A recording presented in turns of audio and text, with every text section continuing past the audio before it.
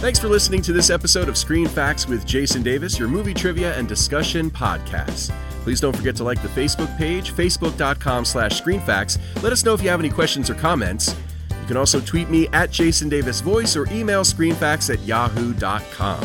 Please subscribe for free in the iTunes store to automatically get new episodes every Wednesday. Joining me on the podcast this week is my good friend, a guy that, strangely, I have not had on the podcast in, I think, 6 months or so. Has it been that long? It's been pretty long, and I don't know why it took that long for me to have you back on, and I really apologize for that because you're one of my favorites to do this with. I don't think there's an apology necessary. I think that, well, I'm really busy, and I know you are too, so between the two of us, busy gets in the way. Yeah, that might have been it. But Les Sinclair, my old compadre from Z95 down in Charlottesville, of course, he's still there and still on WINA as well. Mm-hmm. You can hear him on your radios down in Virginia. I'm so happy to have you on here. I asked you, what Will Smith movie would you want to talk about? I Am Legend. Great movie. And, you know, when I think about it, this probably wouldn't have been my first choice for a Will Smith movie. Not that I don't love this movie. It's great. Yes. But I probably would have said Men in Black because it's just so good. I forgot how good this movie is. Yeah. You know, I hear you talking a lot with your other podcast folks about, do you remember seeing this in the theater? Uh-huh. And I can't remember seeing this movie in the theater. I'm sure that I did. But I remember it on DVD and watching it at home. I think that's where I get my best watching experiences of movies, which is sad, but that's the truth these days anyway. You know, most of the time I do see movies for the first time at home too, and most of the time I enjoy it more at home too for a lot of reasons. But I do have a distinct memory of seeing this movie in the theater when it first came out with a buddy of mine, Danny Torr. And it's funny because he's not a guy that I get to hang out with that often, but for whatever reason we got together and we saw this movie. Originally released December 14th, 2007, directed by Francis Lawrence, stars Will Smith, pretty much the only guy in the movie for most of the time. Yeah. There's a couple of people that appear in the movie as well in flashbacks and then later on in the movie. Oh, and I should say this before we even get into this. We will be talking some major spoilers in this podcast. So if you have never seen this or if you haven't seen it in a while, you might want to watch it or rewatch it before listening to the podcast. So this is your warning. You've been warned. If you continue listening at this point, that's on you. Turn back now. That's right. So there were some other actors that were considered for the lead role in this movie before Will Smith was cast, Les. Did you know that? I did know a few of them. Kurt Russell was once considered for this in the late 90s because they apparently have owned the script for this for a long, long time, and it's been remade a couple of times. But when he made The Soldier and it failed, they went, write him off. You know, he was in those Escape from New York and Escape from L.A. movies, too. Mm-hmm. And I don't know if I've ever seen them, but I think that's sort of a post-apocalyptic kind of vibe to those movies. Yes. So maybe that would have been another reason why they didn't want to cast him as well. Who knows? I think, you know, once you start talking box office numbers and somebody has some fails, if you will, they kind of go, ooh, they're not hot anymore. Yeah, that's a good point, actually. But some of the other actors that were considered over the years, because again, like you said, there was an original version of this called The Omega Man in 1971 with Charlton Heston. But then they were trying to make I Am Legend for years and years after that with a lot of different people. Tom Cruise, Nicolas Cage, Michael Douglas.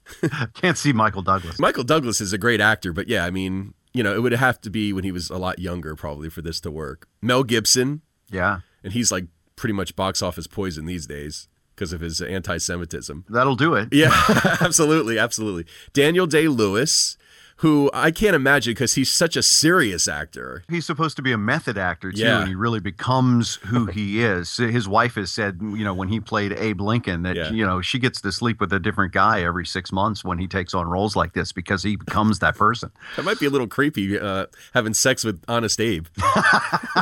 I don't know. We'll have to ask his wife. Yeah. And then the other person I just read also that was considered was Ted Levine, who, strangely enough, I talked about a couple of podcasts ago when we did the podcast for The Silence of the Lambs. He played Buffalo Bill in that movie. He's the balding, red-haired guy that normally has a mustache. Is that correct? He might be. I don't know. Yeah, he's a character actor mostly, I think. But yeah, so Warner Brothers owned the rights to the book since the 70s. And like I mentioned, The Omega Man was the first attempt. And then there was another version in 1998 that was supposed to happen with Ridley Scott directing, Arnold Schwarzenegger in the lead. I could see that as being good in my head. I could go, okay, I could wrap my brain around that. Yeah, and at that time, I think Schwarzenegger was still, pretty Hot. Pretty hot, yeah. Ridley Scott, also no stranger to doing these kind of movies, so, that probably would have been very good. That actually fell through because production went over budget, so they kind of had to scrap things. In 2002, Michael Bay was supposed to direct Will Smith in a version of this, but they ended up doing Bad Boys 2 instead. So, it really took a while before this came to be. When you say that, it really does take a while. It's amazing in Hollywood how long and drawn out the process is. I mean, from Michael Bay and Will Smith 2002 to the movie actually coming out in 2007, that's 5 years. That's a lifetime in Hollywood. That's like 4 marriages. In Hollywood, absolutely. Right. I think that that works out pretty well, though, for the movie fan, because in those 5 years, the CGI development was probably a lot.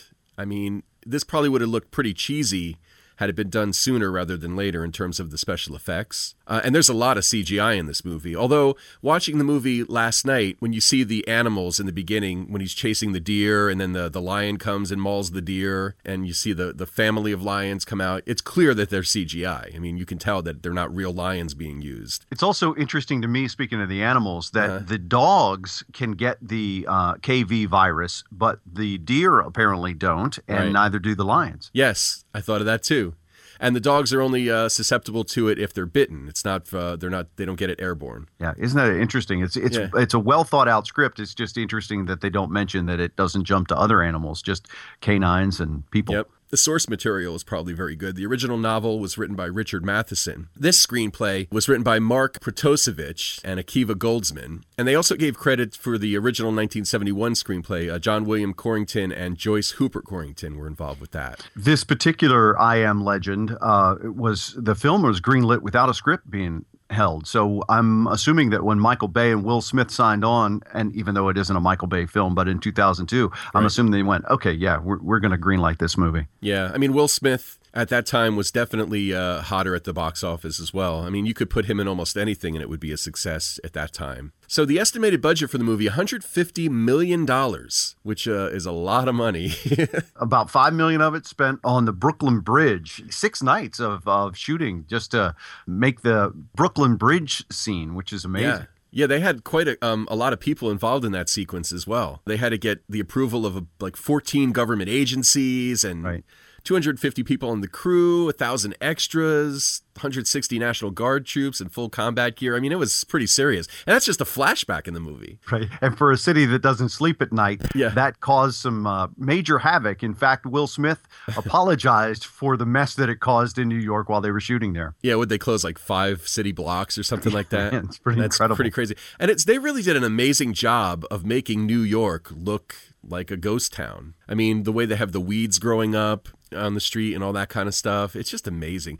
And it's funny, in the opening sequence, I was thinking as I was watching it, there's been a lot of great car chases in movies, but that one's right up there. I mean, he's, not chasing a person, but he's chasing deer for food. And I'm thinking, God, slow down. I know there's no traffic and there's no other people, but you're going to hit something soon if you don't slow down. All I could think was how much I would like to do that. Have all the streets closed and just be able to rip and roar however you wanted, not have to worry. If you wrecks the car, big deal. It's not my car. I'll go get another one. Yeah, that's true. And there's still cars in the street that are abandoned, which is kind of interesting to me too. The domestic gross for the movie was pretty good, $256.3 million.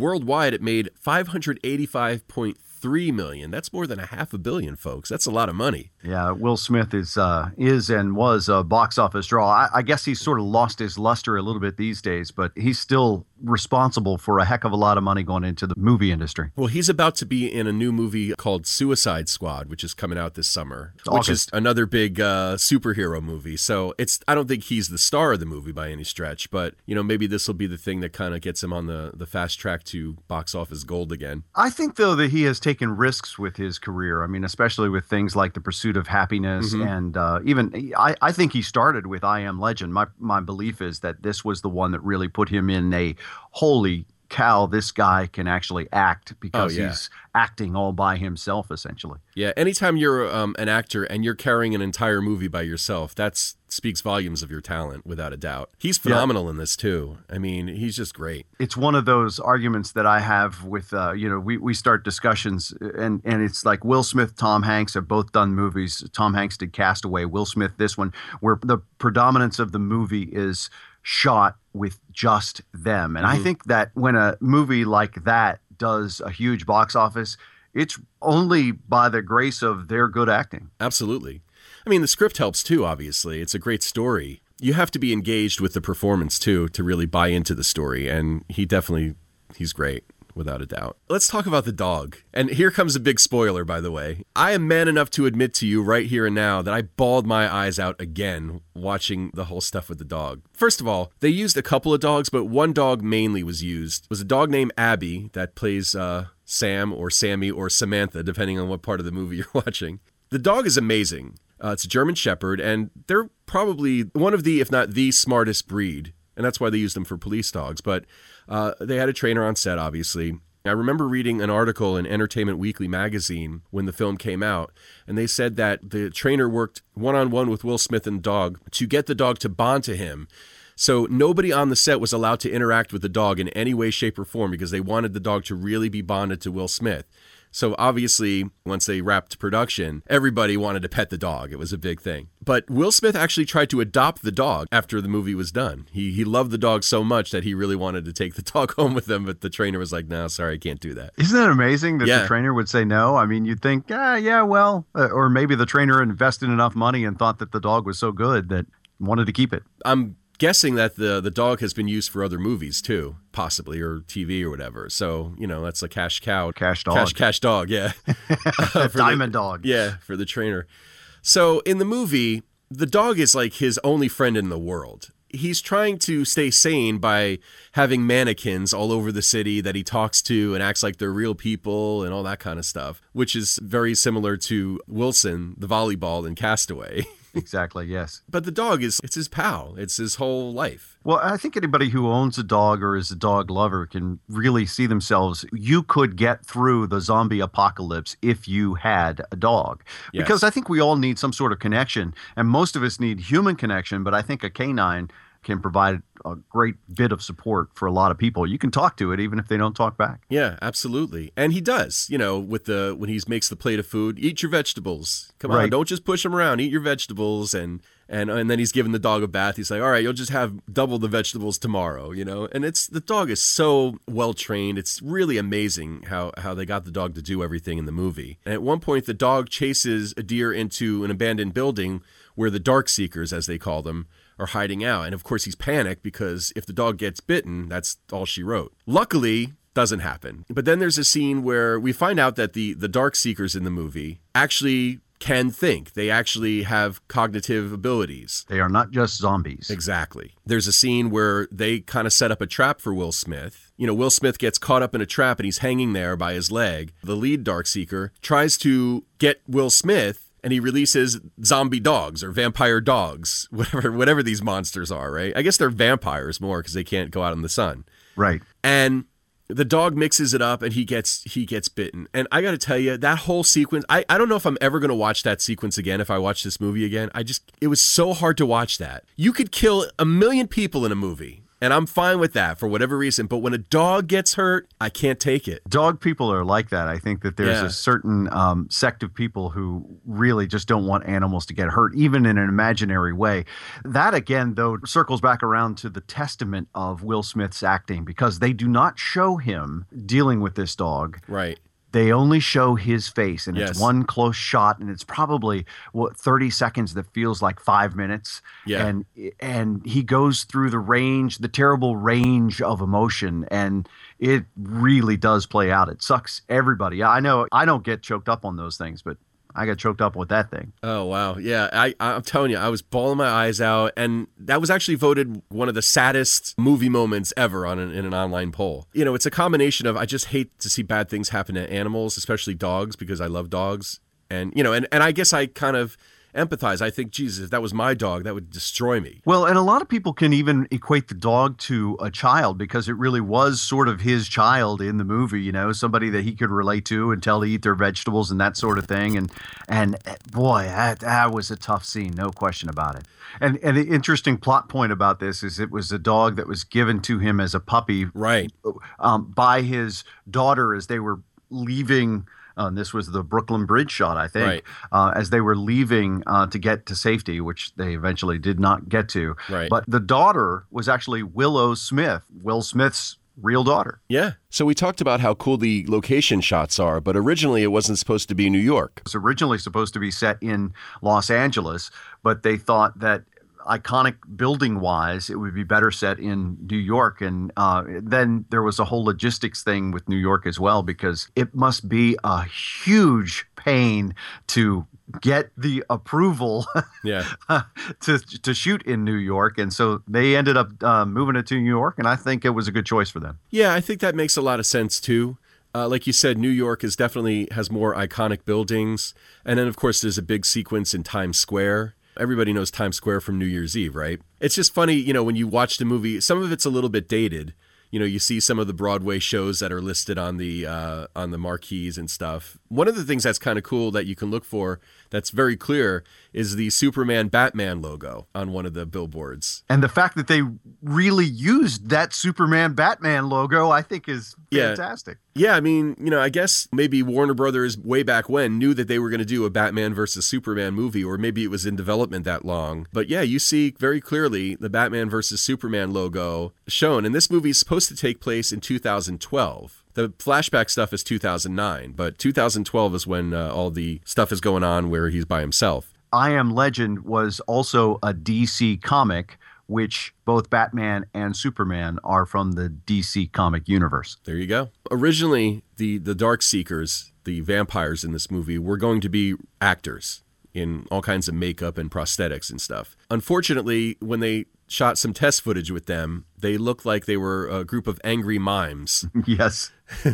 So that's why they made the decision to go to CGI characters. And that actually worked out well for other reasons too. There's a lot of scenes where they're doing things that would be humanly impossible to do, climbing buildings and things like that. There's a scene where he barrels through a group of them in his truck, in his SUV, which obviously I'm sure they could create some sort of a stunt for that, but it's a lot easier for him to just barrel through a group of CGI characters than real people. The CGI was pretty good in this movie. It has advanced so much, though, now. And I rewatched the alternate version, which has the alternate ending. And there's a lot of CGI in there that is, you kind of go, it's really not believable, which makes me very happy that the theatrical version, they edited those CGI parts out, if you will. Yeah, it was less CGI in the theatrical version. Yes. The other thing that I thought was very interesting was the screams and kind of weird sounds of the creatures in the film. They were all done by the singer from Faith No More, Mike Patton. Do you remember that group? I do, yes. They had a couple of years in probably the early 90s, I would say, where they were pretty popular. They had a couple of videos. The big one was Epic, where they had like the flopping fish. Do a YouTube search for Faith No More Epic, and you'll remember it when you see it. But it's kind of cool that like a human being made those noises. And they translated well, I think, to the film. They did a great job mixing. I don't know if they won an Academy Award for the mixing, but it was pretty good. Yeah, I don't think this won any Oscars. It won a lot of awards from like organizations that are less well known than the Oscars or Golden Globes, like, science fiction kind of stuff and things like that. Again, we go back to the acting performance. I think anytime an actor carries an entire movie pretty much by himself, regardless of how good the source material is and special effects and all that other stuff, you got to be considered for some sort of award for that, I think. Well, it should have its own category, maybe. Yeah. Best actors that acted by themselves. Yeah, exactly. Speaking of which, Smith is ranked as one of the most bankable stars worldwide by Forbes. This was from 2014. 17 of the 21 films in which he had leading roles had accumulated gross earnings worldwide over $100 million each. And as of 2014, his films have grossed over, check out this number, $6.6 billion at the global box office. Yikes. That is a lot of money. And, even some of his movies that didn't do as much box office are good. I didn't see Concussion. I do want to see that. Yes. He looks fantastic in that. But I remember Hancock was a movie that I think was a little bit of a disappointment box office-wise. I thought it was a pretty cool flick, though. I thought it was a good film as well. I, Robot was really good. Yeah, and the bridge that the android drew in I, Robot is the same bridge that they had to do the shoots on here. So he's featured in 2 movies with I that feature the Brooklyn Bridge. Yeah, Will Smith definitely has the action genre down, you know? Anything with action and physicality. I was watching one of the behind-the-scenes featurettes for this, and they talked about his training program for this. But he says when he gets ready to do any kind of movie that involves a lot of physicality, he likes to stay in shape anyway. So rather than having to get in shape, if he's a couple of weeks out from filming, he's pretty much there. He just has to work with the trainer for a little bit to get right where he needs to be. But his training regimen for this movie, you know, they wanted to make him look like he was eating to survive, but there was no abundance. So he's sort of skinny, but he's ripped. He's lean. Yeah, very lean. So they talked about how he would do a lot of cardio stuff, and they would cut his carbs to kind of lean him down a little bit. But when they knew he was going to be having to do a lot of dialogue or have to memorize a lot of stuff, they would work him out really hard, but then they would make sure he ate a lot of carbs, because if you start cutting your carbs, it could actually affect your memory. That's right. Your brain function goes down. Your brain operates on glucose. Yeah. Which is interesting how, you know, the balance that, and the guy that he trained with for this also worked with him for Ali and some other stuff. So, and he's a guy that's done a lot of training stars for movies. When he was in Ali, he was huge. I don't know how many, a couple of 100 pounds. I don't know what Ali weighed in at, but he was softer, but definitely more massive. In this, he was still muscular, but much more ripped. It's got to be hard work. That's the thing. You know, a lot of people go, oh, actors, they earn a lot of money and they don't really have to do a lot, blah, blah, blah. Listen, if it were that easy, everybody would do it. And the fact that they have to get in the kind of shape they do, and even the physicality during the performance, you know, running over cars, and he does a lot of that in his movies too. Just getting in great shape.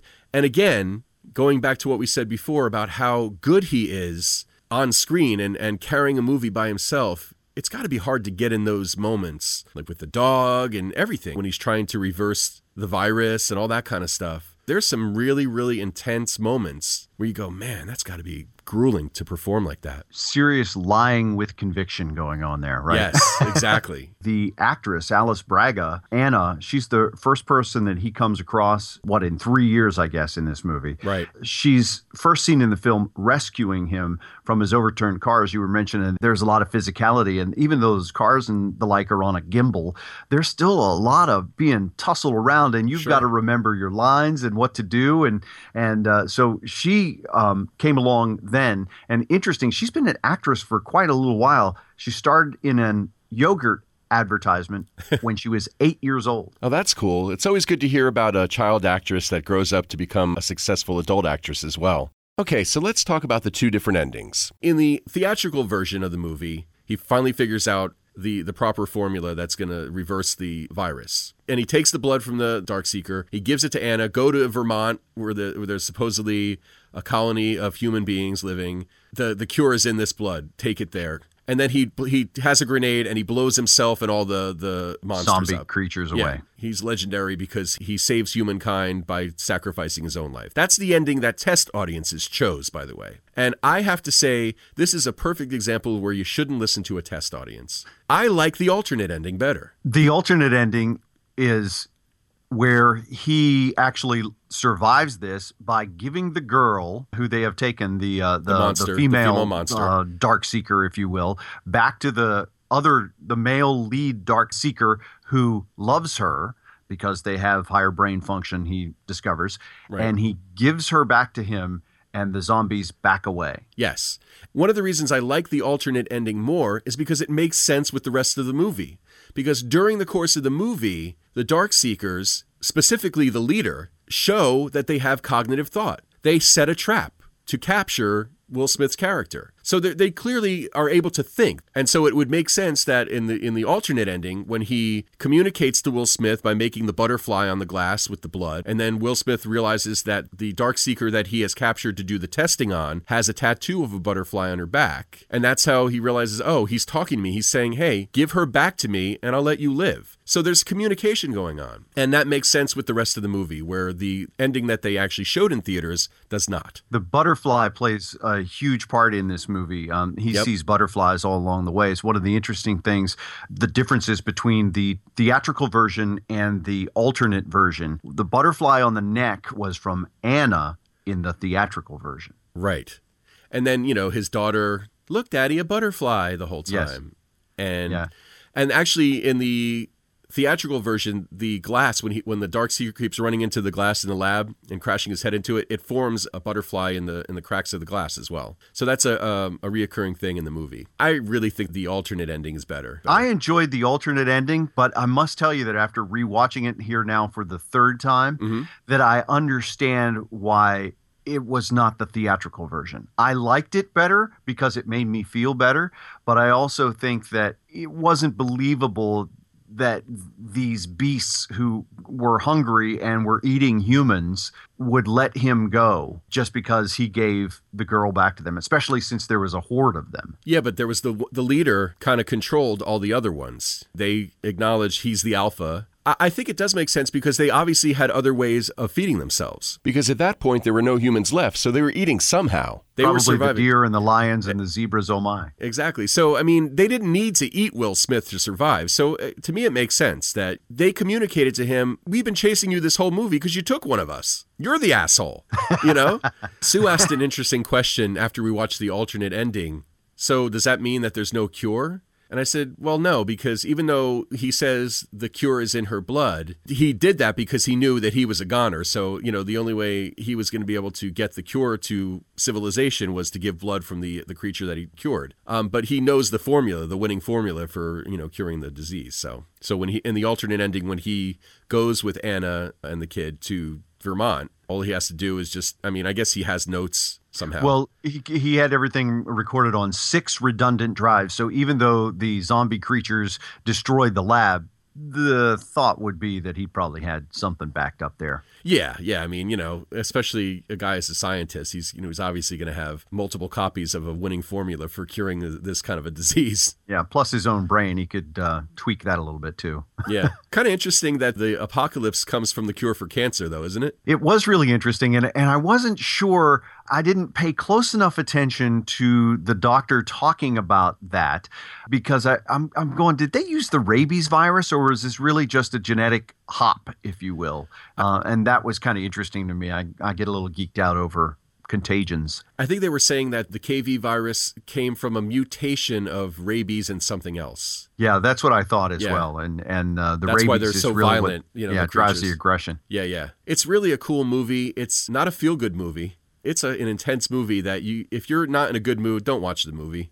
Well, at the end, at least at the end, no matter which version you're watching, they've gone to this beautiful, picturesque place that's, it's fall and the leaves have all changed. Speaking of which, it's not in Vermont where they did the filming. That was in New Jersey where they did the filming because the leaves have already fallen off the tree by the time they got there. In Vermont, they'd fallen off the tree. See, there are nice places in New Jersey, Les. That's right. And apparently some deer there, too. Yeah, a lot of people. Yeah, we have deer all the time right around where we live. So, yeah, people make fun of New Jersey, but there are nice places in New Jersey, by God. I thought it was kind of interesting in the theatrical ending when Anna and the kid arrive at the compound, the gates open up, and it very reminiscent of what we've seen on Walking Dead, right? Yes. Whether it be Alexandria or Woodbury, any of the colonies that have come up on The Walking Dead. They might have even been influenced by this movie a little bit. Yeah, I think the difference is, though, that in The Walking Dead, the people are the problem. And this, it seemed like they were welcoming to people. That's true. Just not dark seekers. That's true. Great movie. Great choice, Les. Thanks for recommending this for the one that we were going to talk about. Yeah, and if you haven't seen the alternate ending, I suggest that you watch it because it's really well worth the watch. And certainly compare and contrast the two. Yeah. And by the way, on the Blu-ray, and I'm assuming there's a DVD version too that has it, it's not just an alternate ending. There's actually 2 full versions of the movie on the disc. I'm assuming the ending is the only thing that's different. No, there are actually a lot of things throughout the movie that are slightly different and edited out. Yeah. Oh, that's very interesting. See, I didn't watch the whole movie. I just watched the ending. I did that the first time, too. I just said, I just want to see the alternate ending. But it turns out it's actually a whole different movie. It tells a slightly different story. Oh, okay. I'll have to check that out sometime then. Definitely. Well, Les, I really appreciate you taking the time to record with me. We got to figure out a way to make this happen with our schedules more often, for sure. Indeed. Thanks a lot. And thank you for listening.